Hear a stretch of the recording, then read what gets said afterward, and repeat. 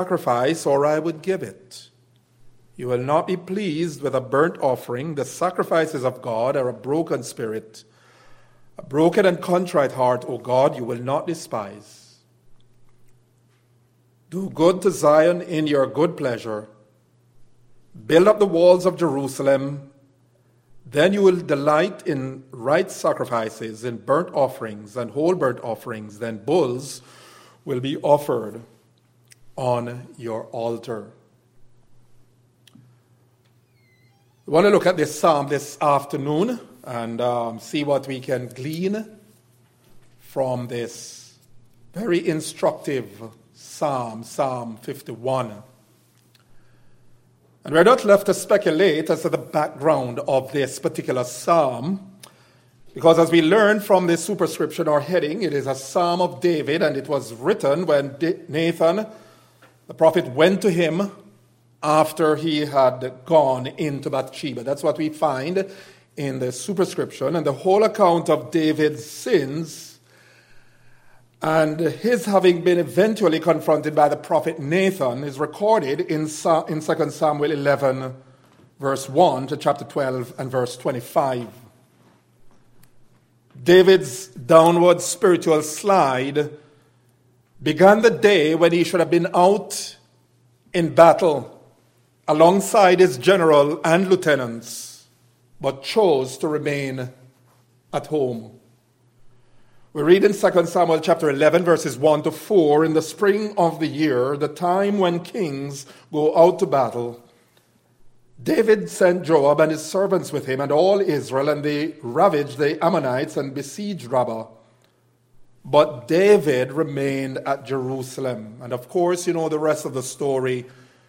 David saw Bathsheba bathing, and he fell into lust, and he fell into the sin of adultery.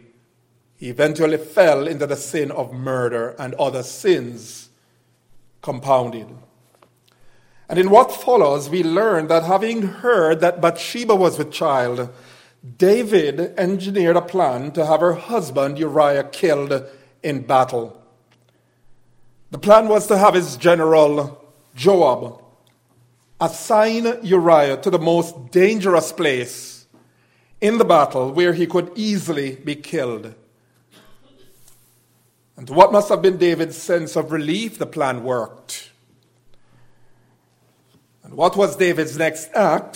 2 Samuel 11, 26, 27 tells us that Bathsheba's time of mourning, when her time of mourning had ended, the word of God says in 2 Samuel 11, 26, 27, David sent and brought her to his house, and she became his wife and bore him a son.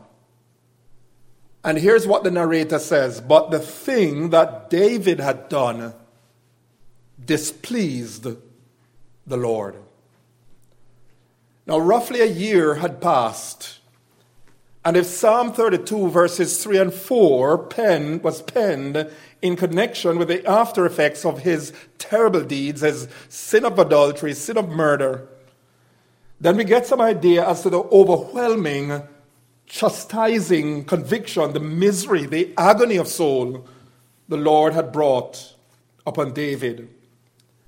For in Psalm 32, verses 3 and 4, we read, David wrote these words. He says, "For when I kept silent, my bones wasted away through my groaning all day long. For day and night your hand was heavy upon me. My strength was dried up as the heat of summer." It appears that even with the great distress he was going through, the stirrings of conviction in his heart, God convicting him of his sins, David had not repented. And we can say that because by the time we get to 2 Samuel chapter 12, in which the prophet Nathan confronts him concerning his murder, concerning his adultery, Bathsheba had already borne a child. So roughly a year had passed without David repenting of his sins. And Nathan, we know, told David the story of a stolen lamb. You know, David was confronted by the prophet Nathan, who told him the story about a lamb that was stolen. And when David heard this report, David was filled with anger, and he says, that man deserves to die. And the prophet, as some would say, with his bony fingers pointed right at David, and he says, you are the man. David came under conviction. And David confessed how that he had sinned against the Lord. And here in Psalm 51, we have then David's posture of contrition and prayer of confession. A man after God's own heart, David was guilty of high crimes. He was guilty of murder. He was guilty of adultery. And by his own response to Nathan, in terms of the story that Nathan told him, David was deserving of death, because David looked at it and said, David said that man deserved to die. David was actually writing and declaring his own punishment. Murder, the willful taking of innocent life, was a crime which demanded the death of the murderer. So too was adultery, a crime that was worthy of death, the death penalty, as Deuteronomy chapter 22 and verse 22 clearly tells us. And so because there was no sacrifice for the sin of murder, because there was no sin for the sacrifice of adultery, David, we would say, was in a very serious predicament. Convicted not by a human court, but by the living God, the Lord, the judge of all the earth. What in the world would David do? What could David do? Well, he really could do nothing but cast himself on the mercy and grace of God, which was precisely what he did. And here in verse 1, he calls out to the Lord. He says, have mercy on me, O God, according to your steadfast love, according to your abundant mercy, blot out my transgression. Mercy. What is mercy? Mercy is God in grace withholding from us our just deserved punishment. And in his doing so, he does so not on the basis of any kind of payment we make to him, not on the basis of any kind of penance we render to him, penance so-called. And praise God for his unfailing mercy, because were it not for his unfailing mercy, we, you and I, would have long ago been all wiped out by his wrath, his just wrath. Psalm 51 has been aptly termed the Penitent Psalm. It is a prayer of one who has come face to face with the darkness and ugliness of their sins before the holy and righteous God of heaven. It is the heartfelt, contrite cry of a backslidden heart, a backslidden believer who desires, who earnestly longs for the forgiving grace of God. And here in this psalm, we have one of the clearest and most expressive portions of Scripture, the subject of forgiveness.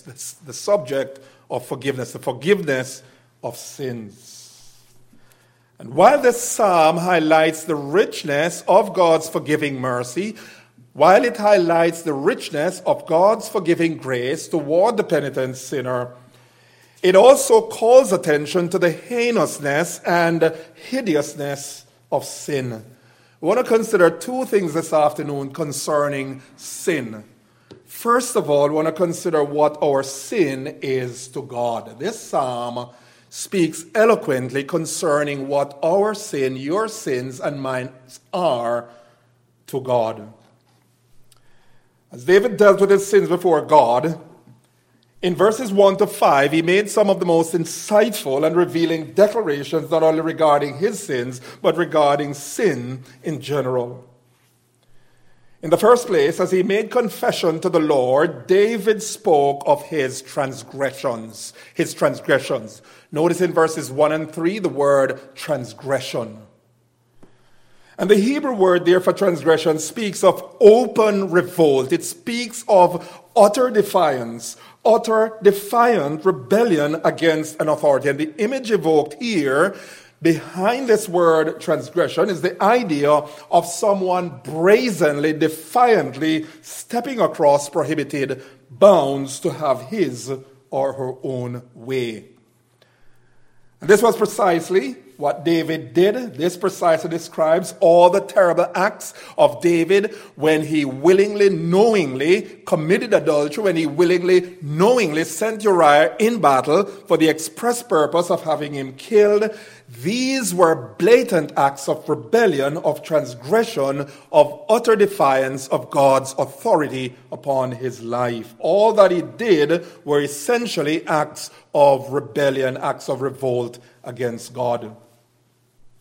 As transgression, then sin is a brazen, defiant rejection of God and his will. Please note, please be reminded that even though it might seem innocent, even though some might call it a peccadillo, much ado about nothing, whenever you and I sin, especially when we sin knowingly, deliberately, that is, in the eyes of God, rebellion, transgression, as David puts it.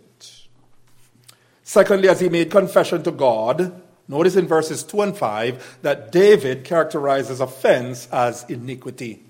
Iniquity.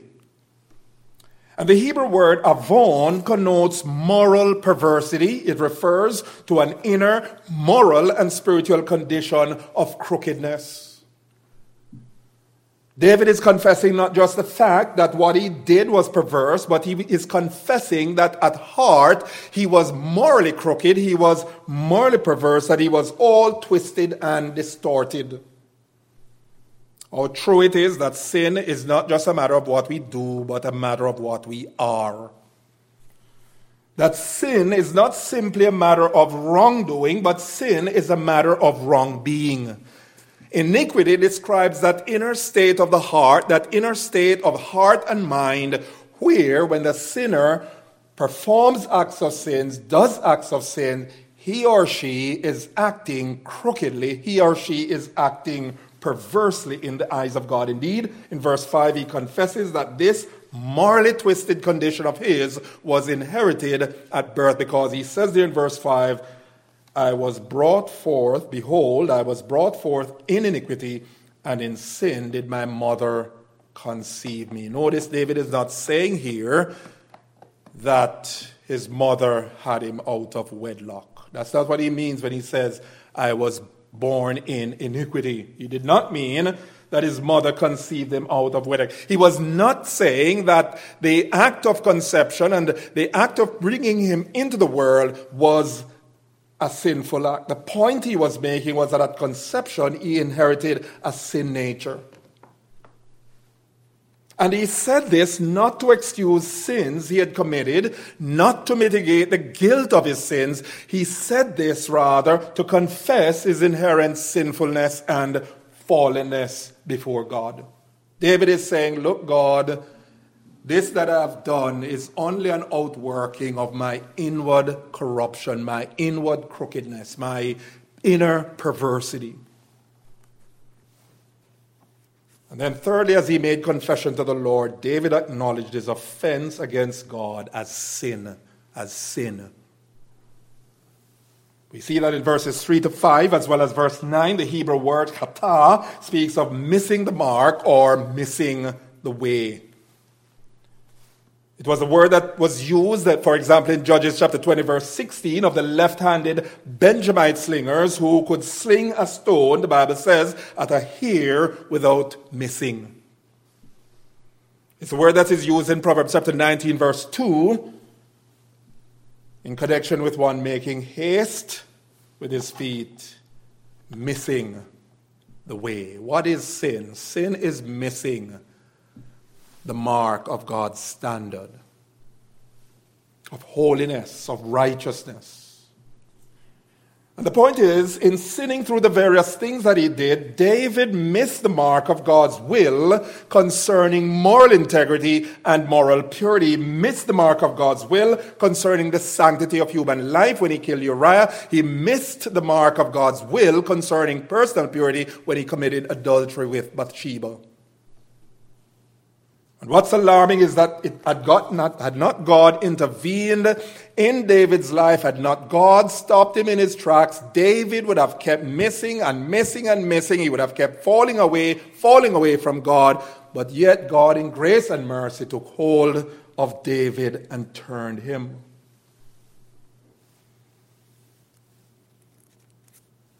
Praise be to God, child of God that he was. David could not have gone on indefinitely, sinning and sinning and sinning. Why? Because a true child of God, even though he or she might fall into sin and fall grievously, will not remain in sin.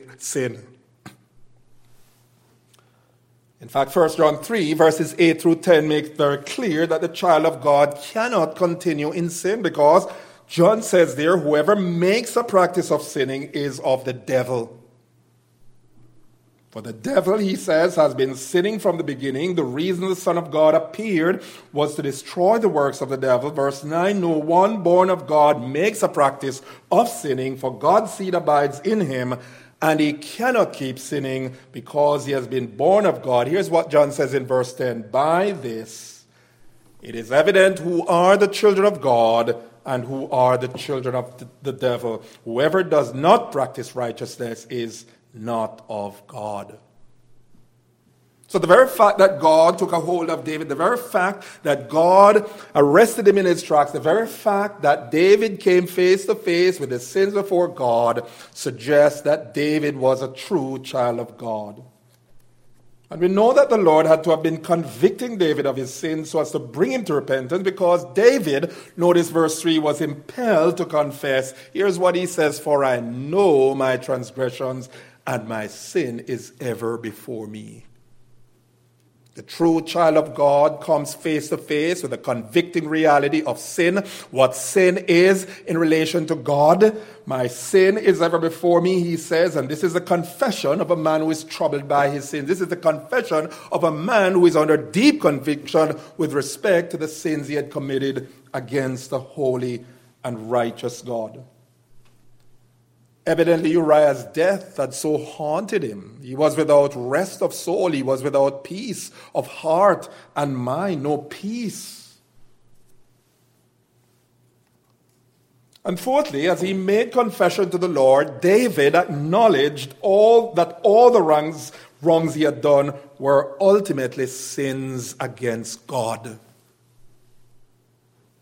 David recognized, he acknowledged the fact that whereas he had wronged his own conscience, whereas he had wronged Uriah in murdering him, whereas he had wronged Bathsheba in sleeping with her, whereby he had wronged her family, whereby he had wronged the state, ultimately of all persons he had wronged, of all persons he had sinned against, was God himself.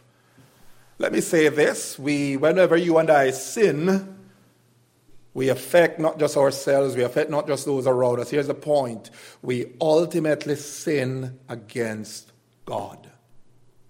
Joseph recognized that. Remember when Potiphar's wife was inveigling him to sin? What did he say? He says, how can I do this great wickedness? Notice he did not say, how then can I do this great wickedness against my conscience? He did not say, how then can I do this great wickedness against Pharaoh? He says, how can I do this great wickedness against God?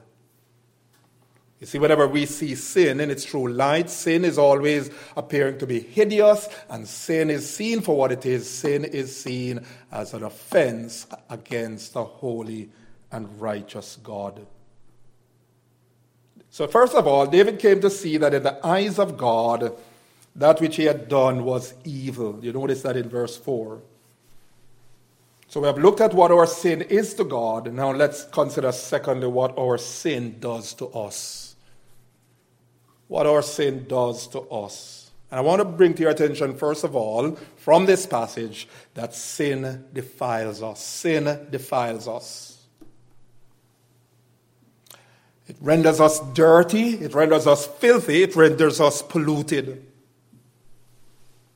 Hence the great need for sins to be blotted out. Notice in verse 1, David pleaded for the Lord to blot out his transgressions and cleanse him. Blot out, that word means to expunge. It means to wipe clean. In Genesis chapter 7, verse 23, the Hebrew word that's used The Hebrew root word is the word that's used here in Psalm 51, and in Genesis 7:23, it is rendered destroyed. What was David saying? Lord, destroy the records.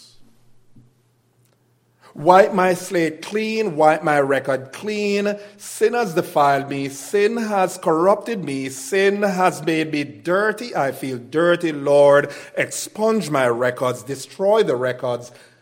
It's not good for me, and it is displeasing to you. Sin defiles us.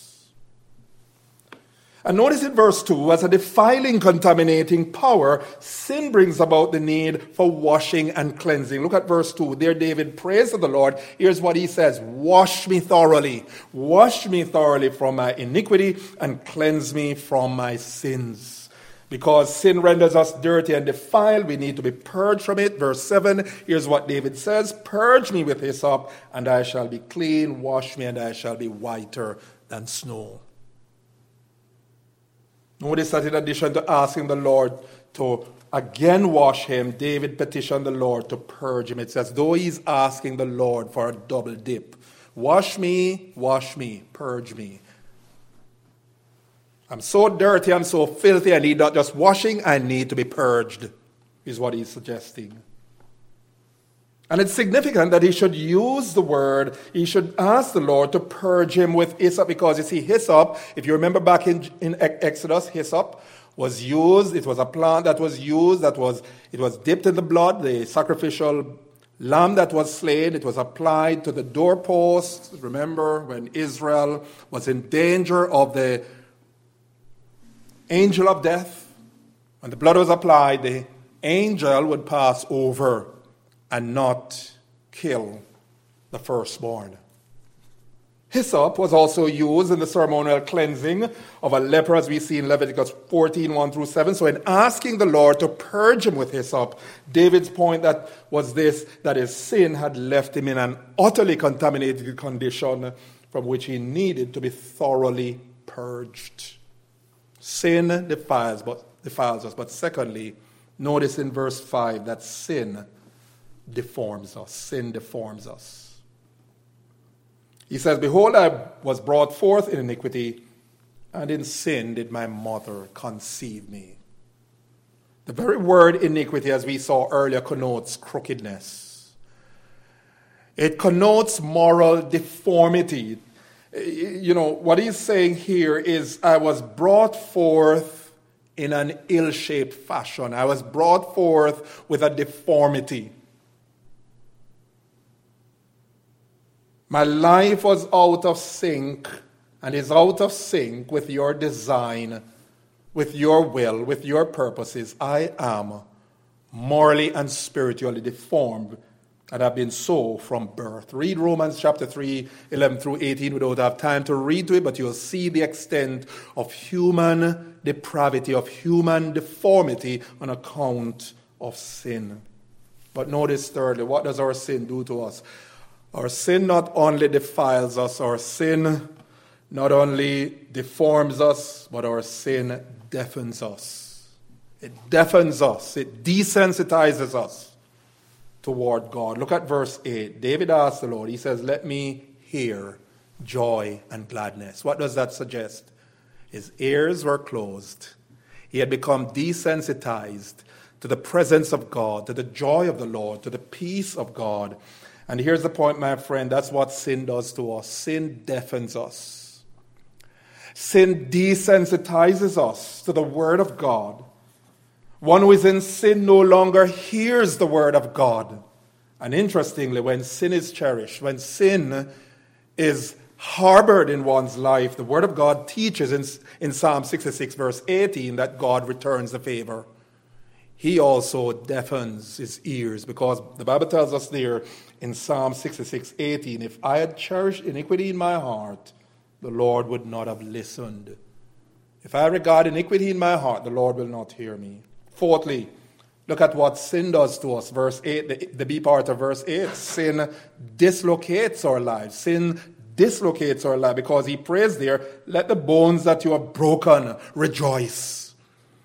Whenever we are out of sync with God, whenever we have sinned against God, whenever those sins remain unconfessed, all kinds of brokenness, all kinds of dislocation occurs in our lives. Our family lives, they come out of sync. God can bring chastisement to the point where our family life is in a mess, our finances are in a mess. Why? Because sin brings about dislocation in our lives. And then notice verse 11. Where are we? Fifthly, not only does sin deafen us toward God, dislocates our lives, but sin disfellowships us from God. Sin disfellowships us from God. Here's what he says, verse 11. Cast me not away from your presence, and take not your Holy Spirit from me. This is the prayer of a man who realizes a desperate situation to which his sin had brought him. His sin had given him this sense that God was distant, that God no longer cared about him. And you ask yourself, how would David have come to pray this prayer, take not your Holy Spirit away from me? Well, remember Saul, King Saul. He saw what happened to Saul. He saw how that the Spirit of God had departed from Saul. He saw the misery of Saul without the Spirit of God. And he saw the bitter end of Saul without the Spirit of God. The Spirit of God had left him. And David is saying, Lord, I don't want that to happen to me. Take not your Holy Spirit from me. Brethren, here's the point. You and I need not pray that prayer as believers today. Even when you and I sin, here's the point. Even when you and I sin, we may even sin grievously. But the point is this, that God has promised, because of the presence of the Holy Spirit in our lives, He will never leave us nor forsake us. Why? Because the Holy Spirit is there to abide with us forever. But I tell you something. There are some things that will leave us. And let me tell you some of the things that will leave us. The joy of God's salvation will be lost. Because that's what David is praying for. He's asking God to restore to him the joy of his salvation. We'll lose the joy of the Lord. We'll lose a sense of God's peace. We'll lose the privilege of God's hearing and answering our prayers. Isaiah 59 verses 1 and 2 plainly says this. Your iniquities have separated you from God so that He cannot hear. We will lose our fellowship with God, which can only be restored when we confess our sins to God, 1 John 1, 7-9. And with all this, we need to remember that we never, as children of God, whenever we sin carelessly, we sin flippantly, we never get away with sin. Why? Because God will see to it that we pay somehow. We always pay. If we do not confess or if we sin so grievously, God can so chastise us that we are greatly humbled. There's always a price to be paid for the seed that is sown will be reaped. Galatians 6 verses 7 and 8. Be not deceived. God is not mocked, for whatever a man sows, that will he also reap. But the one who sows to the flesh will of the flesh reap corruption, but the one who sows to the Spirit will of the Spirit reap life and peace. And then finally, notice verses 8 and 12. Sin depresses us. Sin defiles us. Sin deadens us. It deadens us to the voice of God. Sin disfellowships us from God. And you have been following what we have been saying. Sin depresses us. Verses 8 and 12. Because here's what David says. Let me hear joy and gladness.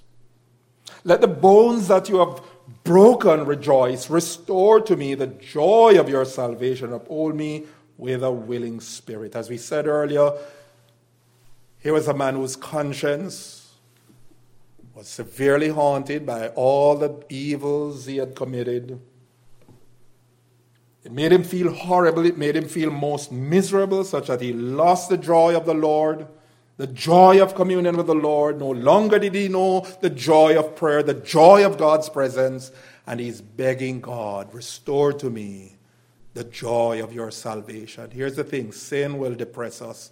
Sin indulged in will take us into dark depths where God may even appear to be distant. We begin to wonder whether we are truly saved.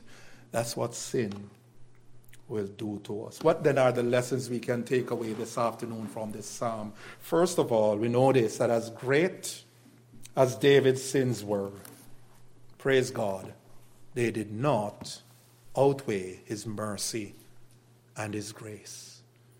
As great as his sins were, transgressions, iniquity, as great as his sin of murder was, as great as his sin of adultery was, as great as his lies and his schemings were, the grace of God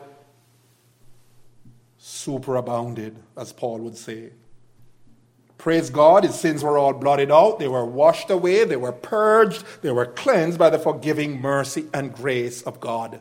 And that's a promise to you and me today. For if we confess our sins, 1 John 1 verse 9, he is faithful and just to forgive us our sins and to cleanse us from all unrighteousness. And then finally, we learn from this psalm that in dealing with our sins before the Lord, not only must we come to know ourselves to have sinned against him, but we must also come clean with him. We must be honest before him. We must be honest before him in speaking of sins for what they are. Notice David did not try to use euphemism. He did not try to cosmetize his wrongdoings. He described them for what they were. He characterized them for what they were. He says, my iniquities, my deformity, my perversity. He says, my transgressions, in other words, my rebellion, my defiance of your will. And we must, in truth, confess those sins with an intention to turn from them. Note what he said, verse 3, for I know my transgressions. What is that? Honesty, openness.